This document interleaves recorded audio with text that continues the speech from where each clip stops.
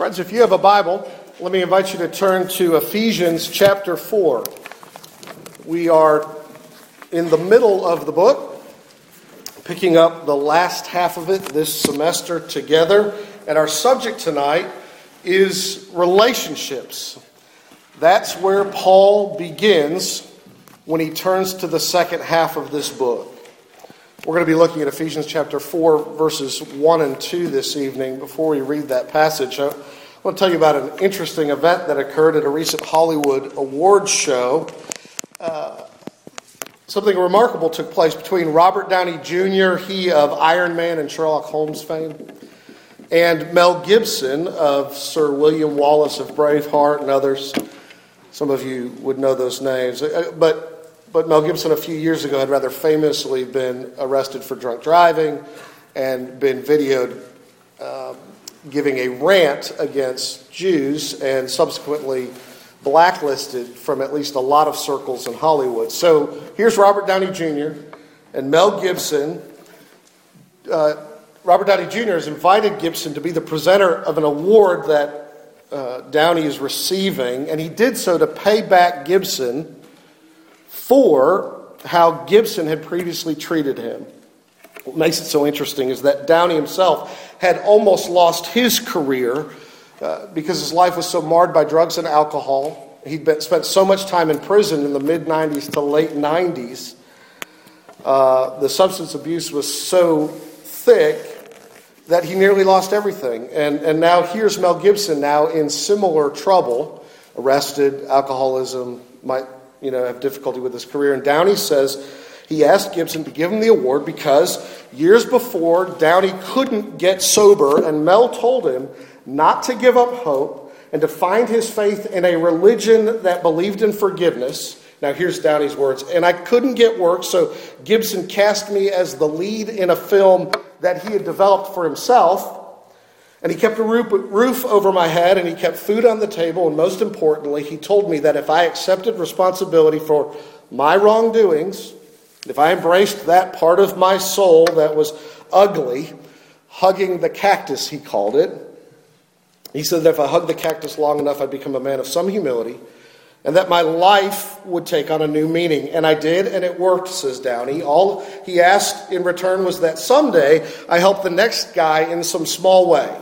And he asked, and it's reasonable to assume, goes on Downey, that at the time he didn't know that the next guy would be him, or that someday was tonight at this public venue. But I humbly ask you, says Downey, unless you are without sin, in which case you have picked the wrong industry, in forgiving my friend his trespasses, offering him the same clean slate you have me, and allowing him to continue his great and ongoing contribution to our collective art without shame.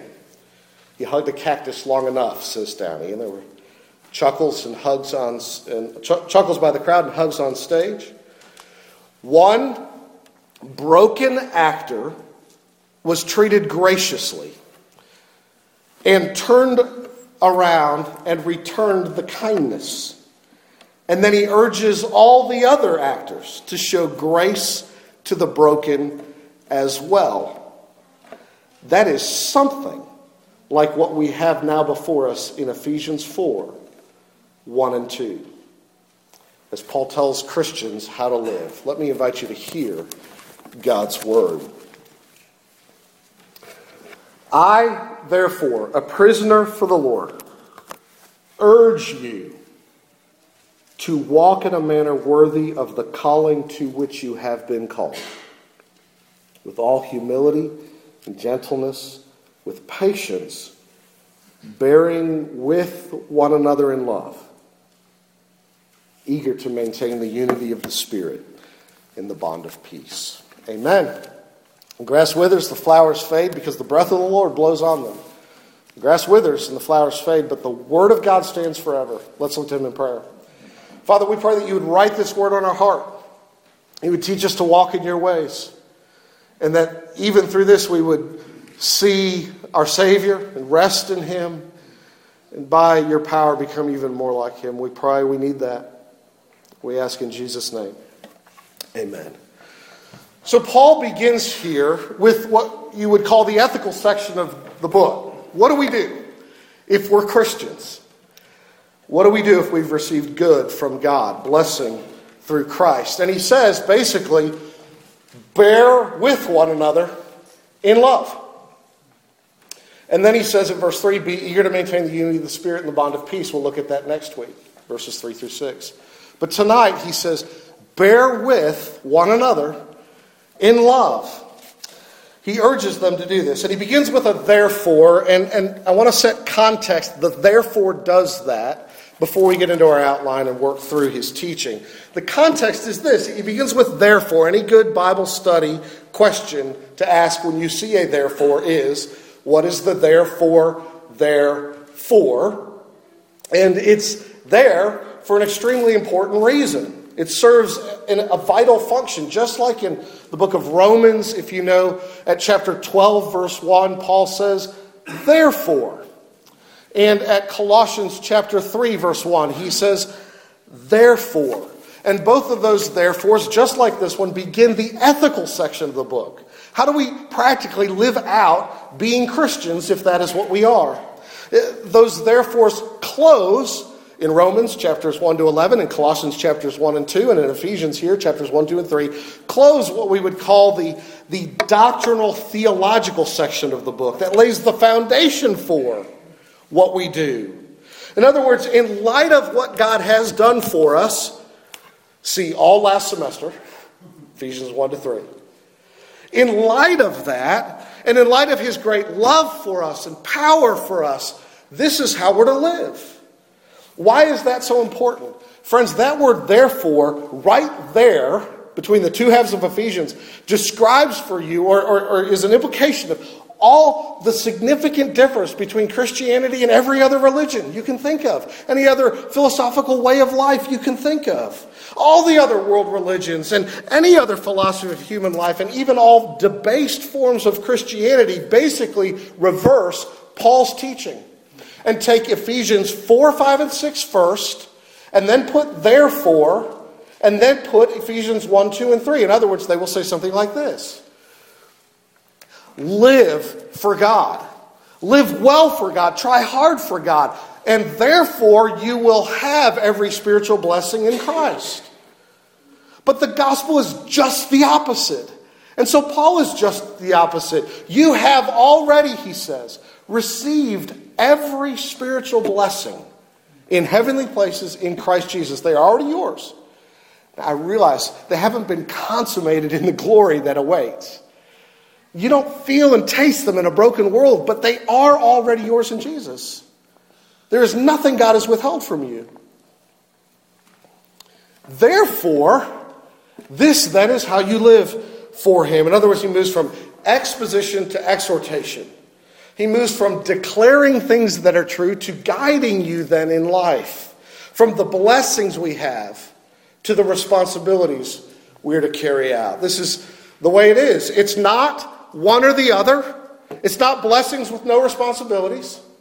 It's not responsibilities with no blessings. It's not one or the other. It's not either or. It is both and in the proper order.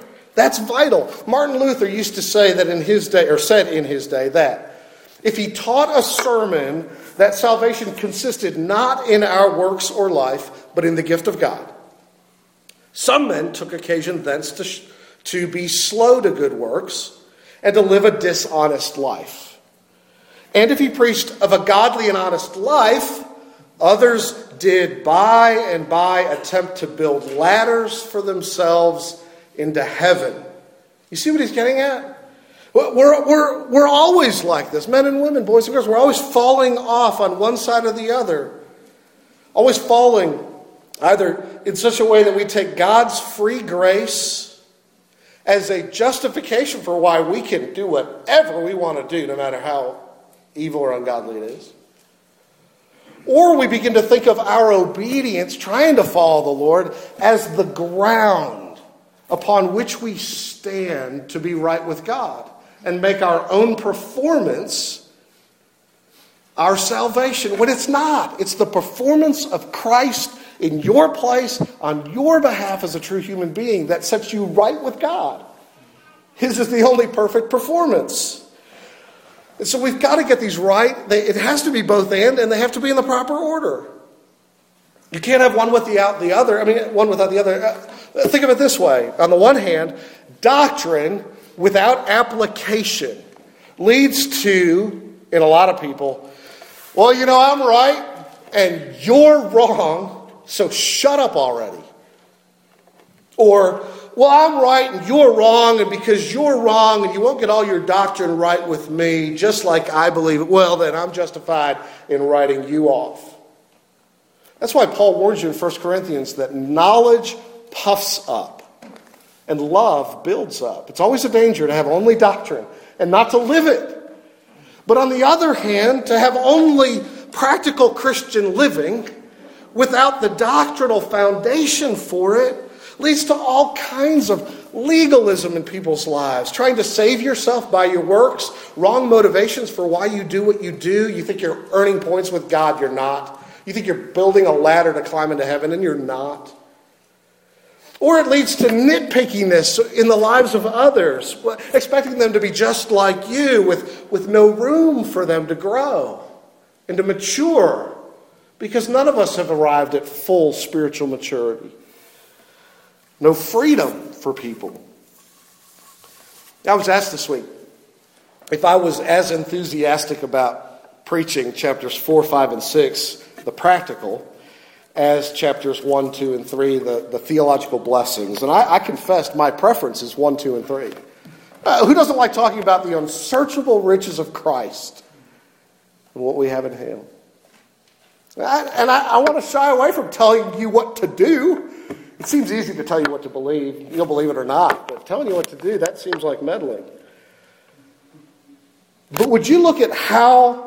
I was struck by this. I was rebuked by this. How zealous Paul is for this. He begins, I urge you, I beseech you, I beg you, I plead with you.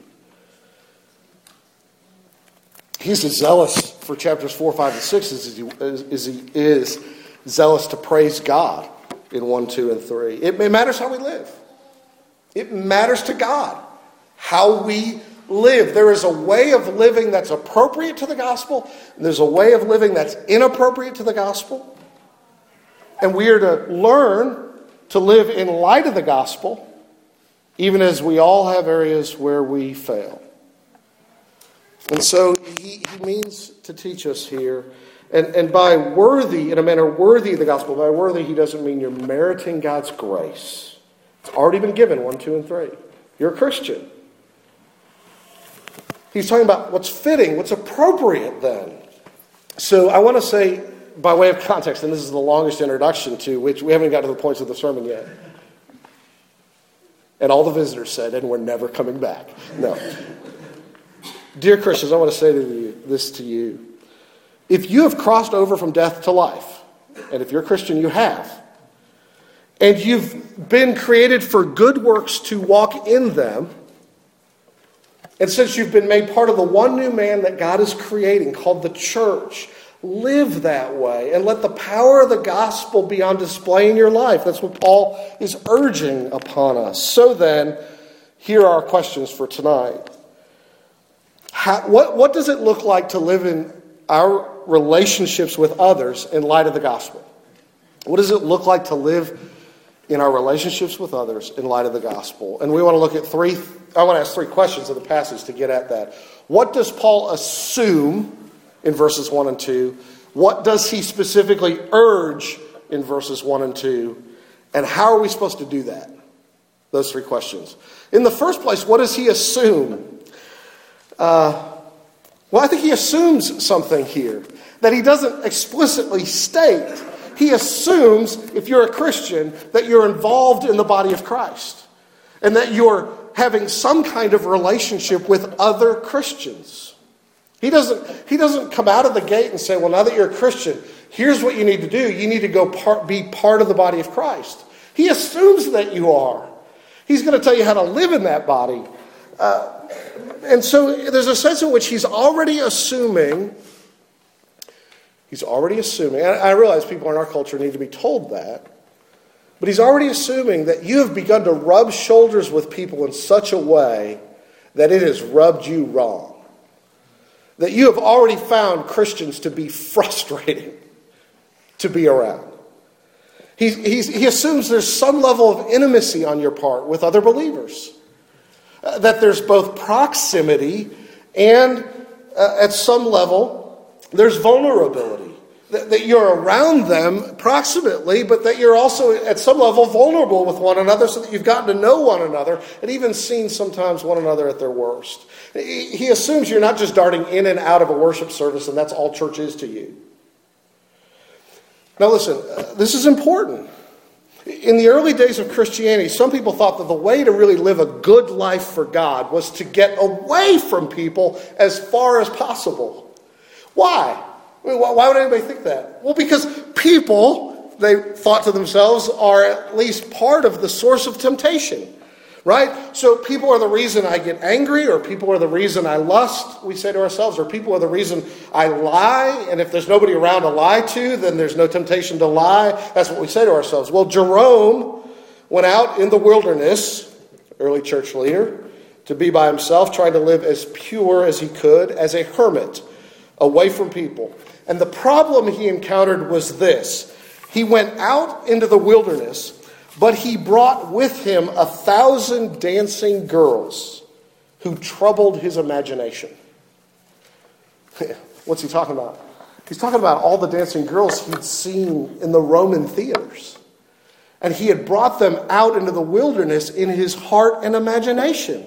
And he simply couldn't escape them. He couldn't escape the occasions for sin. He couldn't escape himself. Friends, it may be that there are people who are the occasion of your temptation, but they are not the cause of your temptation. Your own heart does that. There's no answer for you in isolation. You're with you. Jesus said we're part of his body. We're part of a community. And they will know that you are my disciples by your love. Love within the body of Christ and for the body of Christ. Love among believers. But that's hard. C.S. Lewis said it this way. To love at all is to be vulnerable. Love anything, and your heart will certainly be wrung and possibly broken. If you want to make sure of keeping it intact, you must give your heart to no one, not even to an animal. Wrap it carefully around with hobbies and little luxuries. Avoid all entanglements. Lock it up safe in the casket or coffin of your own selfishness. But in that casket, safe, dark, motionless, airless, it will change. It will not be broken. It will become unbreakable, impenetrable, irredeemable. The alternative to tragedy, says Lewis, or at least the risk of tragedy, is damnation. The only place outside of heaven where you can be perfectly safe from all the dangers and agitations of love is hell. To love is to be vulnerable. And it hurts. And he assumes that we're going to be at some level of intimacy with people who are going to be in a position to hurt us, that we're not holding everybody at arm's length. And so that's why I say, I think that's what he assumes. And then what does he urge? Second thing, look what he urges. He urges, towards the end of verse 2, that we bear with one another in love. That's what he's calling us to, bearing with one another in love. He calls us, the idea is to restrain ourselves. Restrain yourselves in reference to other people in love. Make space for one another, in other words, without always being ready to criticize. Put up with one another, he's saying. Look, there are all kinds of reasons you need to do this. We have in the church, this happens in families all the time, right? We live intimately and you can't escape. But in the church, it's true as well. We have all kinds of clashing personalities. Some people are bubbly, others are stoic, others are easygoing, and others are melancholy. They just rub one another the wrong way. We have different energy levels. Maybe you're an introvert, maybe he's an extrovert. You just can't stand all that energy, or you get it a different way. We have different ideas in the church about family life, about movies and TV and school and time commitment and sports and how we live life. And we're at different stages of development as Christians moving towards spiritual maturity, but we're all at different stages of growth. We're in different places. Not to mention all the ways that we just hurt people by flat out sin. But these are all reasons why we need to sort of bear with one another. Put up with one another. Give space to one another. We restrain ourselves in love. I know. I can hear somebody saying to Paul, Paul, you have no idea what you're asking me to do. Don't you know how hard this is? I'm having a hard time loving people. You're telling me to bear with this person and they rub me the wrong way all day long. And I think Paul here even says to you, I know. I know what I'm asking you to do. Would you remember where I am? I, Paul, a prisoner for the Lord, urge you to bear with people. And you know what he's saying? I'm chained to a centurion all day long. He's under house arrest. He's in a home that he rented. But he's not free to go wherever he wants to go. I think Paul would say to you, look, I've got things I'd like to do.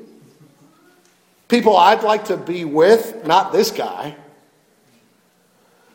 But in God's providence, I am exactly where God wants me to be, living life where he wants me to live it, and it's hard. And I know it's hard. The one urging you is a prisoner for the Lord. I understand. And listen, it's a reminder the Christian life is not easy. Living for God is not to be circumstantial. It's not based on when it's convenient because life is easy and pleasant. To bear with one another involves suffering because of one another. And Paul says, I'm suffering on behalf of the Lord. I'm suffering for you, for your well-being, dear Christian friends. You suffer for one another. That's what he's saying. And I realize we've got to say immediately, in saying all that we all fall short of this. That's why Paul's telling us to bear with one another, of course. Not only do we fall short of bearing with one another, but we fall short in every way. There is no perfectionism here. He has no expectation that Christians are going to arrive at sinlessness and be just thoroughly loving people. That's why he tells you have to bear with people, and they have to bear with you. So how do we do this? He says, with humility, gentleness, and patience. Now that's not point 3 of the sermon, but that's how do we bear with one another under point 2 of the sermon. He says, with all humility and with gentleness, with patience, bearing with one another in love. With humility, not arrogantly, not proudly. And it's so easy to see the pride of others and the reason we often get bent out of shape at others, not always. Sometimes we get bent out of shape at their pride because it bumps up into ours. And I think it was Lewis who said, when I'm mad that you are the center of attention in a large room, I'm mad because I think I should be the center of attention in that large room. See, my pride is bumped up against yours. Lewis again goes on to say, humility is not thinking little of yourself. It's not saying, I'm just a worm and just a worm. You are made in the image of God. You are marred. You are being restored after the image of Christ. You're filled with great dignity. Jesus died for you. You're worth a lot. But, and so Lewis says, humility is not thinking little of yourself. It's not that. It's not thinking of yourself at all. Humility by its very nature is outward and focused. Do not imagine that if you meet a really humble man that he would be what most people call humble nowadays. He will not always be telling you, of course, how he's nobody. Probably all you will think is that he seemed a cheerful, intelligent chap who took a real interest in what you said to him. He will not be thinking about his humility. He will not be thinking about himself at all. He's thinking about you. He's thinking about you. That's what Paul is saying. Think about others with humility and bear with them. There's a story of a brother in South China who had his rice field up on a hill, and during the growing season, he used to hand work a water wheel to lift water up and flood his field. And then one night, the guy below him, who owned 2 fields below him, cracked a hole in his dike or what have you and drained all the water out onto his own fields. And this guy was incredibly distressed, of course, and so he labored hard to pump the water back up into his own field, and the stealing continued at least 4 times until he just was beside himself asking, what do I do? And so he wanted to be patient. He tried not to retaliate, but should I confront him, and what should I do? And so he prayed, and then one of the Christians he prayed with replied, if we only try to do the right thing, surely we are very poor Christians. We have to do something more than what is right. And so, being impressed with that advice, this Christian farmer the next day went out and pumped water first for the other guy, and then for himself. And from that day on, it never happened again until finally that neighbor came to him and said, what was it that caused you to do that for me? And he was able to explain about how he was a Christian, and this man eventually came to faith in Christ. Because in humility, he did not insist on his own rights, but he put the interest of his neighbor above his own. It will help you to grow in humility, I think, if you remember that you contribute nothing to your salvation but the sin that makes it necessary. And that you add nothing to your ongoing sanctification but the sin that continues to make your salvation necessary. How could you be proud? It's a contradiction, and yet it's a contradiction that does live in the heart of a Christian. Sin indwells me. It's as well a sin for which I need Jesus. And ironically, I think, as well, the more you realize your pride and ask Jesus to save you and change you and help you, the more humble you're actually being. And the less you see your pride, the more proud you are. The fact that you don't know you're proud is evidence that you are very proud indeed, says Lewis. So we're to have humility here. It would help if you considered your own sin. We're to have gentleness. This word gentleness here is used of domesticated animals. Not a wild or untamed, rabid dog barking, jumping, growling, snarling, biting people, but rather strength under control. Not weakness, but strength, but under control, the gentle use of your strength. Not like a bully who picks on weaker people, who intimidates people, who uses his strength to harm them instead of help them, who uses his wit to belittle them instead of building them up, but gentle and patient with aggravating people. Cut people slack, he's saying. Take a long-term view. Other believers are a work in progress. So are we. There's no quick fix. And you're going to be injured by them if you're trying to love them. If you're trying to stay away from them, you may never be hurt by anybody. But if you're close, you have to be long-suffering. And if you've been offended by them, listen to this, friends, God has given you the opportunity to show this kind of love. And if you avoid people so that you're never offended, protect yourself by isolation. It means you are avoiding opportunities to become more like God himself, who is long-suffering with us. And I think here it helps to remember that the way we treated Jesus is far worse than anybody has ever treated us. And he forgave us. And he didn't crush us. And he doesn't get easily irritated with you and write you off. He bears with you and loves you.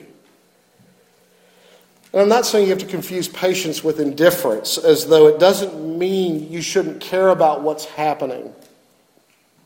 Or that you shouldn't take steps even to stop something that's happening if it shouldn't be happening. That's not what we're saying here.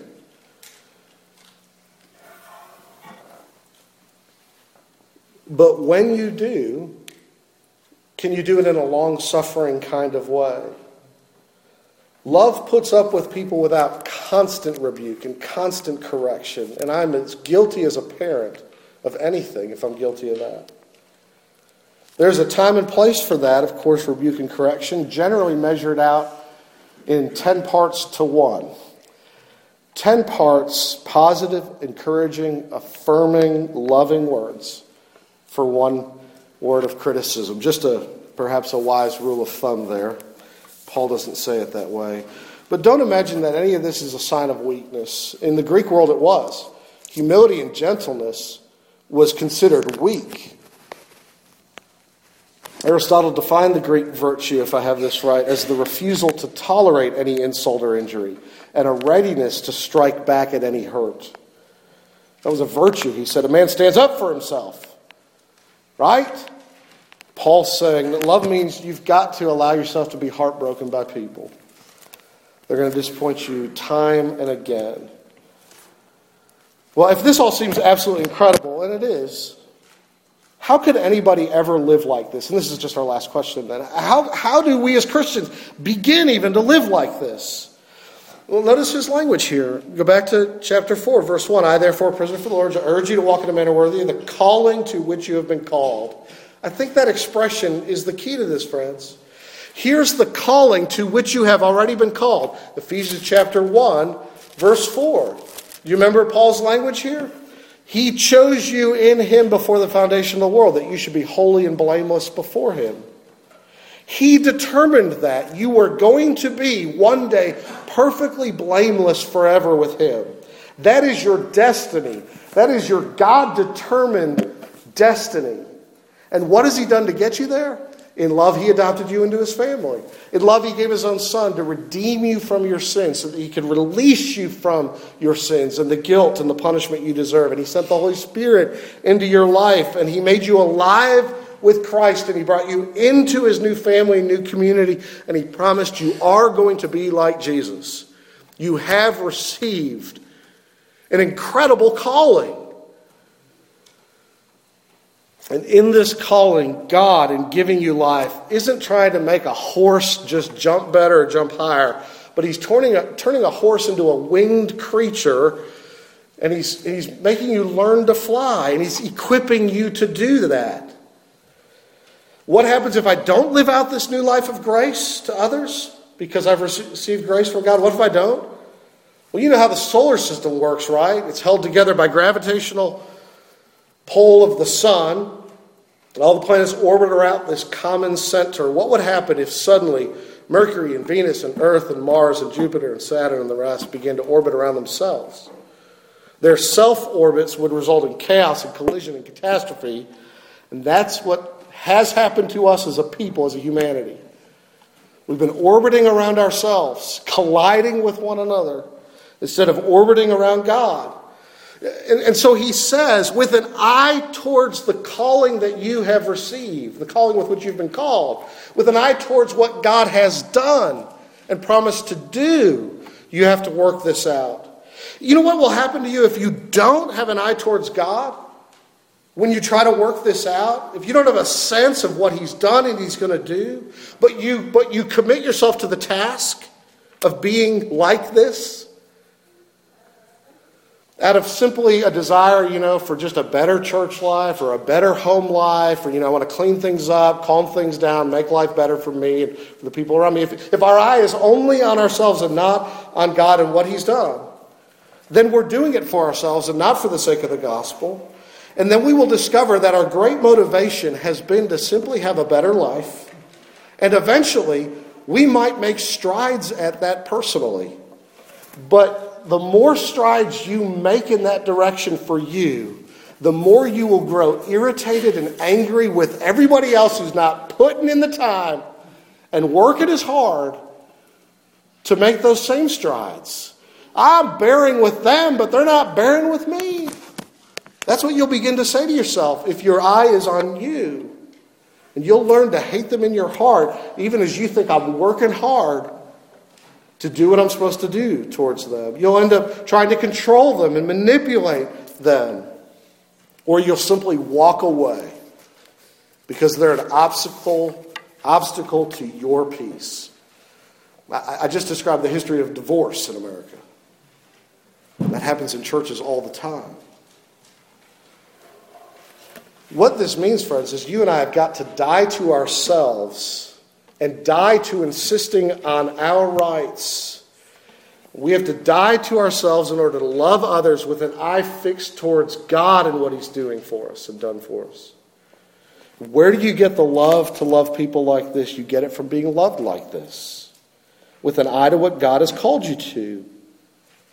Think of the most difficult person you know to get along with.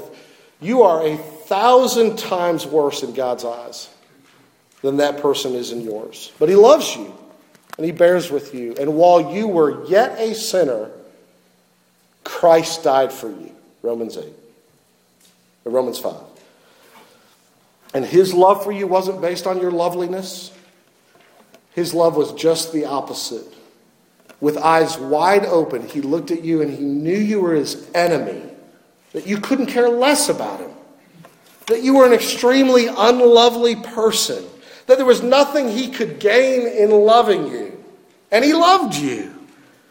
That's how He loves. And He calls you to love. And doesn't that just highlight how unloving we are?